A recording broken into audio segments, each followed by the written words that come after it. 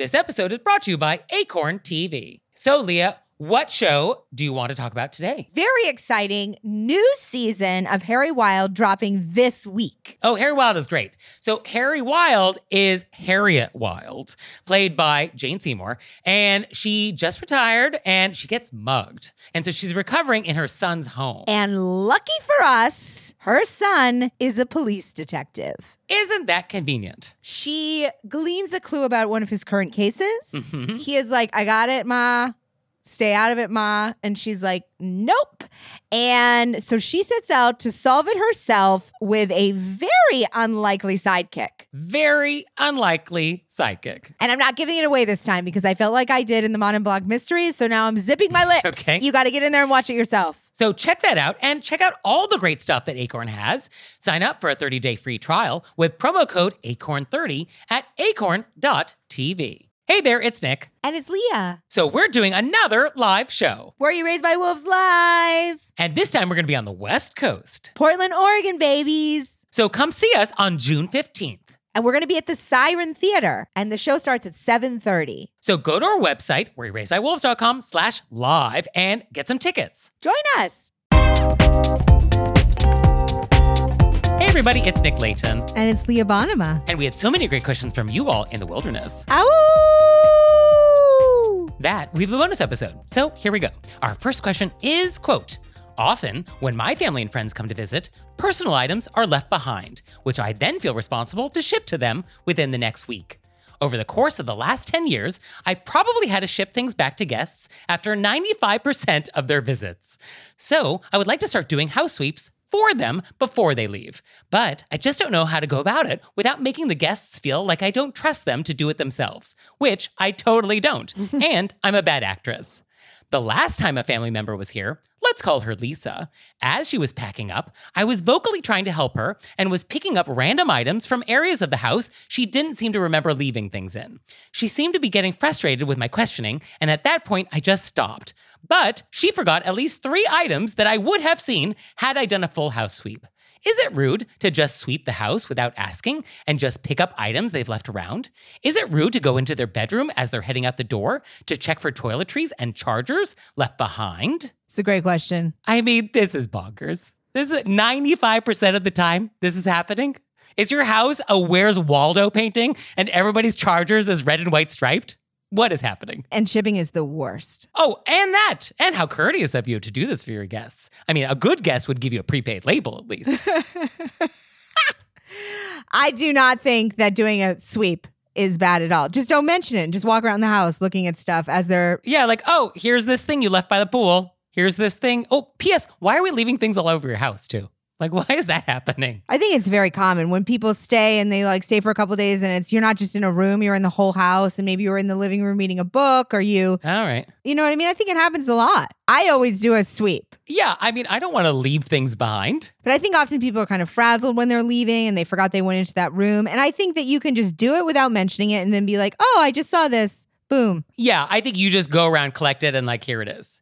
And I think like in a hotel, after they check out, you are free to go into their room and see if they left anything behind in the room, in the bathroom. I think you're free to go. I mean, you want to catch them before they get to the airport or whatever. So I think... Well, I mean, checking out like they're in your lobby of your house. Yes.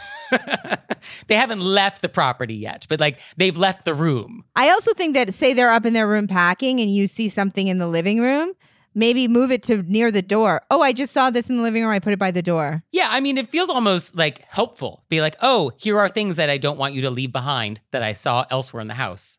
Like, I don't see a problem with that. I don't know what Lisa's problem here is. I also think that sometimes, I know when I'm packing, I have like a mental order of how I need to get things done. So maybe they were like, oh, they were doing things in a certain order, so they weren't ready to hit the living room yet. Maybe that's what it was. Oh, you think Lisa has a checklist and she hadn't got to the chargers and the books yet? I'm just throwing out ideas because that's how I pack. Okay. I mean, I feel like the person that uses a checklist probably is more conscientious about not leaving things behind in general as a personality baseline. No, for sure. I use a checklist so I don't forget things. But I'm just saying, maybe they just were like, I'll get to it. And it threw them off their natural rhythm of packing. Okay, that is really charitable, but we will allow that as a possibility. But I just think that's why we let them do their thing in the room as we kind of do a slow sweep around the house. And then we leave things by the door that they don't have yet. And then we say, oh, I just saw this. I put it by the door in a very helpful voice. And then after they leave the room, we just do a quick walkthrough.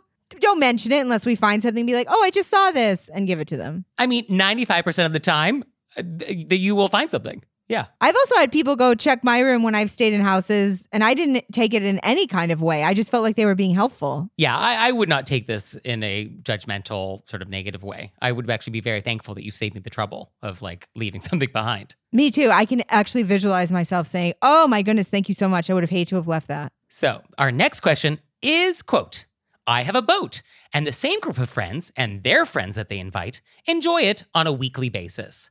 Is it rude to only provide champagne for just the people staying in my house that weekend and not for all the guests on the boat?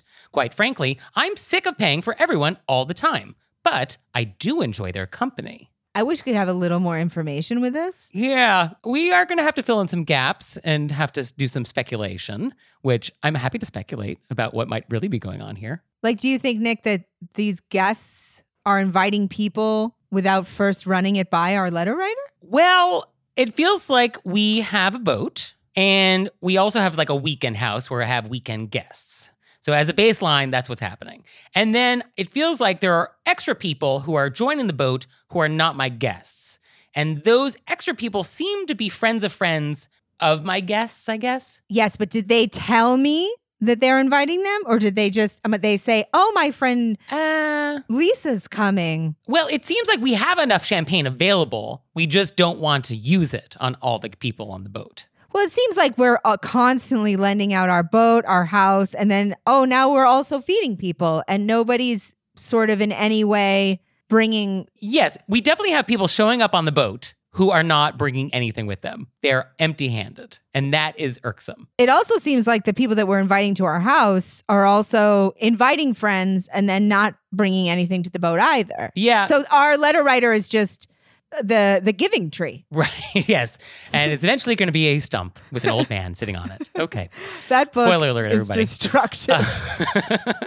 Actually, that book is so sad. It's so really sad. A sad I book. just fully visualized the whole thing and reading it as a child, and I was devastated. Yeah, that actually is a devastating children's book. It's not a children's book. Anyway, though. Yeah, I feel like in general, the question here is, do I have to give champagne to everybody on my boat? And I think yes, actually is the answer. I don't think we can have two classes of guests on the boat. It's not the Titanic. And so I think we do need to treat all the guests equally and show them an equal level of hospitality. But you are not the giving tree. So you could also not provide champagne on your boat. You could say, hey, I have some seltzers on the boat. If you'd like anything else, feel free to bring it. Oh, that's true. Yeah. And I think if you do want to offer champagne to a certain segment of guests, you have to do that off boat. You have to do that in your house before you board the boat. Be like, oh, we're going to do some champagne just for us. And then we'll go to the boat where all these other people are going to show up and we'll offer seltzer. Yeah, I guess that would be how we would handle that. Yeah, because I agree with Nick. It feels like you can't really just give champagne to a certain segment of the population. Well, because how's that going to work? Be like, okay, I have some Tétanger. Who would like some? Oh, you're not my house guest this weekend. None for you. Who would like some champagne? Anybody? Oh, no, not you either. No, you're not my house guest. You get seltzer. What is that? You can't do that. I think so many of these ways to handle situations would be like the funnest, rudest way that we would all love to see happen because we're all so pent up, but obviously not the way to handle it. And as a reminder, you do not need to be hosting everybody on your boat all the time. Like you can also say no. No is a perfectly fine answer. But our letter writer did say, but I do enjoy their company. Yeah. Yeah, that's on you then. Well, I think they're just feeling stretched thin. They're like, I would love to invite people and have people there, but do they also have to just be takers? And now it's time for Intermezzo. Intermezzo. So this episode is brought to you by Acorn TV. And Acorn TV streams world-class mysteries, dramas, and comedies from around the world. So Leah, I am looking for a series about an amateur detective. I don't want professionals. What do you got? I'm glad you asked, Nick. Because as we know at home, I'm obsessed with mysteries. We have the professional detectives, then we have the amateurs that obviously have a gift and they maneuver their way in there. And Acorn TV has a lot of choices for you. You could go with Madame Blanc. Right? Because she's an antique stealer and uses that knowledge to solve crimes. I mean, it's great knowledge. Yeah. We also have Agatha Raisin, which I have discussed multiple times. She was a PR person, very confident woman, wears the wrong shoes to every occasion, which I love. And we also have Harry Wild. Yes, Jane Seymour. And I enjoy all of those shows very much. So you out there, sign up for a 30-day free trial with promo code ACORN30 at acorn.tv. And now it's time for Intermezzo. So this episode is brought to you by Brooklinen. Brooklinen is the internet's favorite sheets. That's right. And they're great. They sent us some sheets and I'm sleeping on their Percale, white, of course. And they're crisp, they're cool. They don't sleep too hot, which is definitely the thing I do not want in sheets. So they're the perfect temperature for me. And I feel like coming into a new season, it's the perfect time for a refresh, right? You get new colors, you get new patterns, you recreate your whole sleeping space. Or you can switch the fabrics. So Brooklinen actually has fresh linen. And it's designed in Brooklyn, made in Portugal, and their wash linen is made with 100% European flax. So you can get the lightweight essentials necessary to upgrade your space for the summer from Brooklinen. So visit in-store or online at brooklinen.com. That's BROOKLINEN.com and use code WOLVES for $20 off your order of $100 or more. So our next question is, quote, okay, can't stop thinking about a ladies' room scenario that happened to me at work a couple weeks back. I'm debating if I made the right move. This involves the ever-important buffer stall. Here's the situation. I'm in a meeting where one of our vendors is doing an all-day business review. We take a quick 15-minute break. Me and another woman from the vendor's team end up walking into the restroom together. There are 4 stalls, and one at the far end is ADA accessible. She is in front of me, and so she goes into a stall first. She chooses the second stall, leaving me with quite a conundrum as I'm now forced to choose the stall next to her, which makes me look like someone who does not understand the cardinal rule of the buffer stall, or she forces me to select the ADA accessible stall, which makes me look like someone who doesn't understand the cardinal rule of never using that stall when there are other stalls available. In the moment, I selected stall 3, thus breaking the barrier stall rule, but I couldn't stop wondering for the rest of the day if she thinks I'm a monster with no sense of personal space. Did I make the right choice? I relate to our letter writer so much because I feel like everything is so fraught with anxiety. You just want to take a 15-minute bathroom break and it's just a murky water of stress, you know? Yeah. I feel like maybe murky water is the wrong term for bathrooms, but you know what I'm saying, listeners. Yeah, I mean, how did this just quick bathroom break turn into an existential crisis? Right? Like, how did we get there? I get it. But I get how we got here. I also think that because the person chose the second stall, they're not thinking about what stall you chose. I think they're not even thinking about this because they didn't think, oh, there's somebody behind me in line. I should go to the first stall. Yes, 1. 1 was the correct answer. So because they're not thinking that, probably they just don't think about it. They're not a bathroom. They're not a, how am I handling this bathroom life person. They're just going through life, not thinking about their decisions and how they have consequences. I mean, what? I mean, these people exist, I guess. And I assume their mental space is really freed up for other things. Wouldn't it be so lovely to not have any bandwidth devoted to being conscientious to other people? Oh, so liberating. I had such a crisis in a public restroom recently. I'm not through it yet, so I'm not sure if I'm ready to discuss it with anybody, but maybe in like a year. But I mean, really, to be a person that I want to know. The person that just walks away from things and is like, what? Yeah, I wish I was that person. But as we know, I am not. So, yeah, I guess we have to assume that this person, because they chose door number 2, is the type that is just oblivious to this entire topic. And so therefore, you did nothing wrong by going to stall number 3. Also, you did nothing wrong because you were put in a this or that situation. Yes, often in etiquette, we actually do have to choose between 2 correct things that are in conflict with each other. Like there's a lot of etiquette rules that actually are in direct contradiction. And so you have to choose which one will maximize the greater good. And I think you're correct. Not picking the ADA accessible stall was correct because that maximizes more good than the rule about the buffer stall. And so faced with that choice, you chose correctly. I really like that phrase. What maximizes the most good? Well, I mean, philosophically, isn't that what we're all trying to do? I mean, I Yes. feel like that's what we're all trying to do out here. I really think you summed it up. Yeah. So I'm sorry that this happened to you. And I hope this doesn't happen to you again, but it will, because statistically speaking, this will happen to you again. But hopefully you'll feel less preoccupied about it. I think also you could become a Leah Bonnema who just makes things worse by just being vocal about it. You sit down in the next stall and you say over to this person, hey, sorry I didn't leave a buffer, but I didn't want to take the ADA accessible stall in case somebody needed it. You understand. Yeah, real smooth.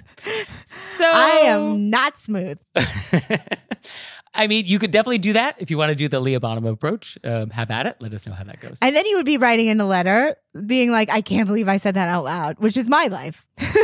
And then we get a letter from that person, which is, I was just in a stall minding my own business when this other person came along and announced their entire agenda. So, a lot of options. But letter writer, I feel you so hard. And I appreciate that you're thinking so hard about the right way to handle situations. I really do appreciate that you are being mindful at all moments and that you are really trying to do the right thing. And luckily, you did the right thing here. So, no crisis. And also, so many people are just completely oblivious and in their own heads. Yeah, this person has not given this another thought. Correct. I always remind myself that other person is not even thinking about this. Yeah. So let it go. I'd love to go into a public bathroom with you anytime. We could make it work. Does that sound creepy? I mean, I guess I won't be there. So have at it. So our next question is, quote, I just got married and I sent my thank you notes for wedding gifts out on my honeymoon by way of postcards on our stops. I'd love to hear what you think. Was this acceptable or did this fall short of personalized stationery? I actually thought this was really cute. The idea of sending postcards on your honeymoon? Yeah, from representative of where you're at. So the person receiving it also gets a little, like a fun visual of the trip. Yeah, I mean, I think Forest for the Trees, the point of the thank you note is to express sincere gratitude for something nice that somebody did for you, which was get you a wedding gift. And so I think however you achieve that, I think is fine. Traditionally, we write notes on cards and we mail them. That's typically what we do. I think if you can achieve that same sentiment and thoughtfulness in a postcard, I guess that's fine. What difference does it make if there's no flap on the outside? Yeah, the major difference is the flap. That's what we're debating. Now, a lot of etiquette experts out there don't like this because they feel like there's not enough room on a postcard to adequately say thanks. It's just not enough square footage. And so I guess that's a consideration. How big is your handwriting? And can you get it all on a 4x6 postcard? I mean, we don't even know how big these postcards are. I mean, that's true. Yeah, could be 2 feet by 3 feet. It's possible. Extra postage needed. To be straight up, I think people that say that it's just not big enough are just making up excuses because they want the flap. Because a lot of these little thank you cards are like this big and you can't see me at home, but they're very little cards. So technically the postcard is the same size. Yes. I mean, I've definitely gotten wedding thank you notes that were on cards with flaps that had one sentence on them, which would definitely fit on a postcard. Yes. Now, is that a good thank you note? It's not great. But for me, I'm just happy you sent it. You just put pen to paper and something went in the mail and showed up in my mailbox. I mean, you're checking off 99% of the criteria, and I'm good with that. I mean, given the choice between not sending it a year later, or a postcard, delighted to get the postcard. I also do like postcard pictures. I think it's so fun. Yeah. I think also, if this is very you, whoever you are, then that's also nice. I think if you had a very formal wedding at the Pierre and you had hand-engraved invitations and you had lobster thermidor, and then my thank you note for the $500 Baccarat crystal gravy boat I gave you is a postcard from Bora Bora, I don't know if that matches. But if you had a more casual wedding where the postcards is sort of who you are as people, and that was kind of what your wedding vibe was like, then that also seems like that matches and makes sense. I do feel like there's this theme we have of wanting to recognize what the old traditions are is the right thing to do, and I think this is a very divisive world in etiquette because we definitely have people who are like, this is the correct way to handle things. But then there's this whole new way of expressing gratitude and being fun. And I think at the end of the day, what you said was the point of the thank you note was to express, thank you so much for this item. Thank you so much for coming. Thank you so much for this gift, which is achieved through the postcard. I would be happy with a video thank you that you text me. If it took effort and it was thoughtful, I'm good with that. It doesn't have to be handwritten and mailed to me. Well, I feel like Nick is really showing some flexibility here with the video because I feel like I've been pushing this. I'm like, can we just send like a nice video with the dog talking? Well, for me, it's all about sentiment and effort and intention. Like if you put together a well-produced, thoughtful, multi-cam thank you video for me with chyrons, I'm totally into it. You don't have to send me anything in the mail. Nick, but Nick wants a green screen involved. If you're going to do a video, then no, I would like this on location, Leah. Green screen, come on. Yeah. And if I see a lav mic in that shot, no, boom only. So, but I mean, it's really about the sentiment. Because like, if you're going to send me a thank you note, I want to know that you actually are sincere in thanking me for the thing I gave you. And so however you achieve that is totally fine with me. It can be in any medium, any form. But I just want that sentiment. That's what I'm looking for. So I think postcards, if that's very you, and I get that vibe from you by receiving a postcard from your travels, which PS is actually very thoughtful because like hypothetically, you're supposed to be on your honeymoon, not like worrying about everybody back home.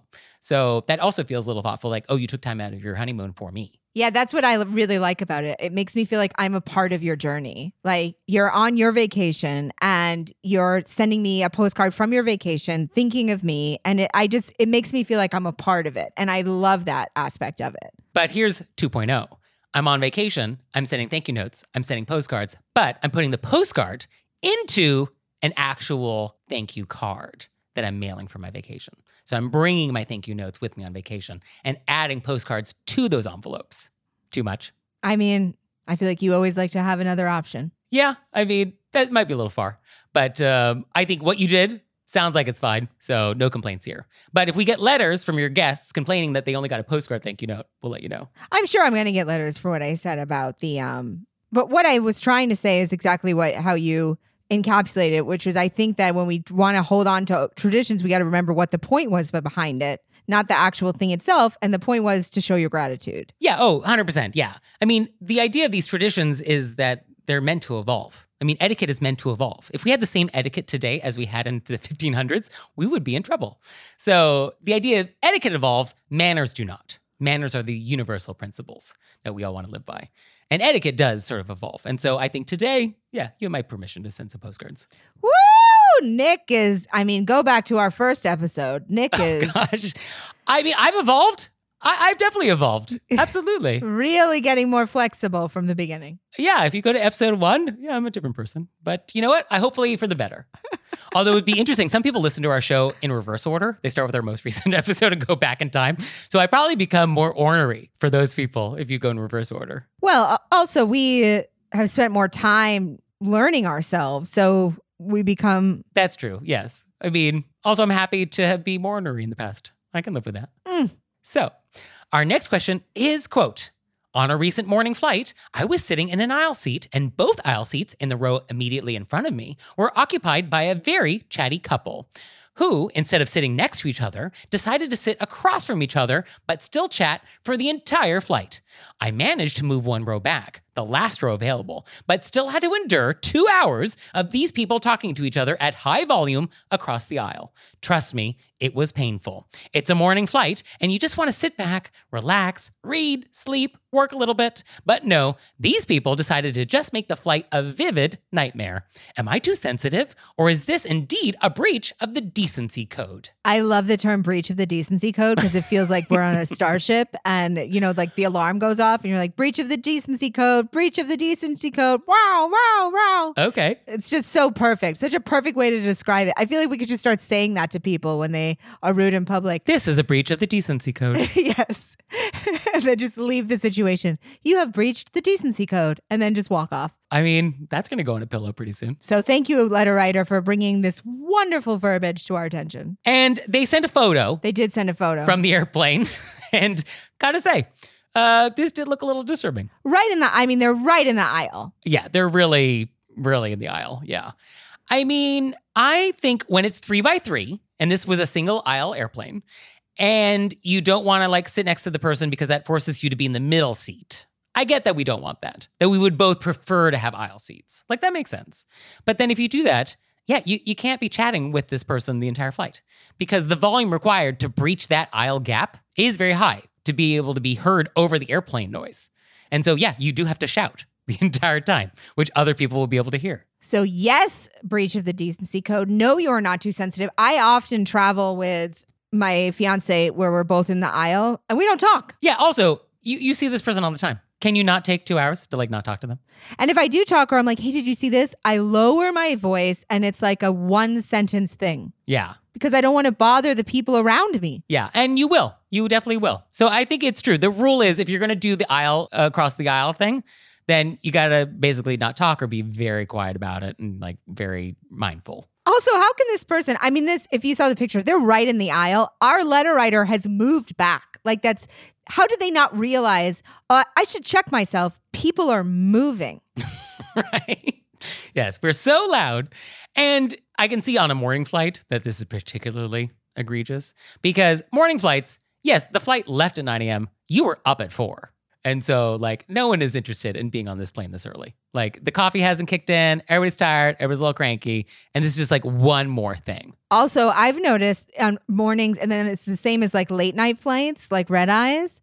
Some people, they're not even across the aisle. They're right next to each other, and they need to have this exceedingly loud conversation. And you're like, the plane's dark. Why do you need to do that? The entire plane can hear you, and it's a normal time that people are sleeping. Yeah, I think people are not aware that when you are on an airplane, you are still in public. And you're in an enclosed public, so it's even more public. Yeah. I get more and more worked up. I could just imagine you just stick your head in between the two people and you give them both the big eyes, and you're just like, what is going on? And then you go back to your seat. So I think we're sorry this happened to you. And if you ever do this out there, don't. Please don't. Don't do it. Yeah, just don't. That's it. Not good. So, do you have questions for us about airplanes or anything else? Let us know. You can let us know through our website, wereraisedbywolves.com, or you can leave us a voicemail or send us a text message, 267-CALL-RBW. And we'll see you next time. Bye. Bye.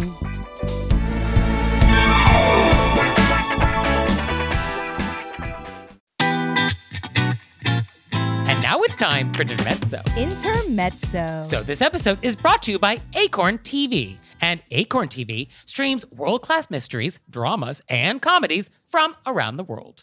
So Leah, I am looking for a series about an amateur detective. I don't want professionals. What do you got? I'm glad you asked, Nick. Because as we know at home, I'm obsessed with mysteries. We have the professional detectives, then we have the amateurs that obviously have a gift and they maneuver their way in there. And Acorn TV has a lot of choices for you. You could go with Madame Blanc. Right? Because she's an antique stealer and uses that knowledge to solve crimes. It's great knowledge. Yeah. We also have Agatha Raisin, which I have discussed multiple times. She was a PR person, very confident woman, wears the wrong shoes to every occasion, which I love. And we also have Harry Wild. Yes, Jane Seymour. And I enjoy all of those shows very much. So you out there, sign up for a 30-day free trial with promo code ACORN30 at acorn.tv. This episode is brought to you by Acorn TV. So Leah, what show do you want to talk about today? Very exciting new season of Harry Wild dropping this week. Oh, Harry Wild is great. So Harry Wild is Harriet Wild,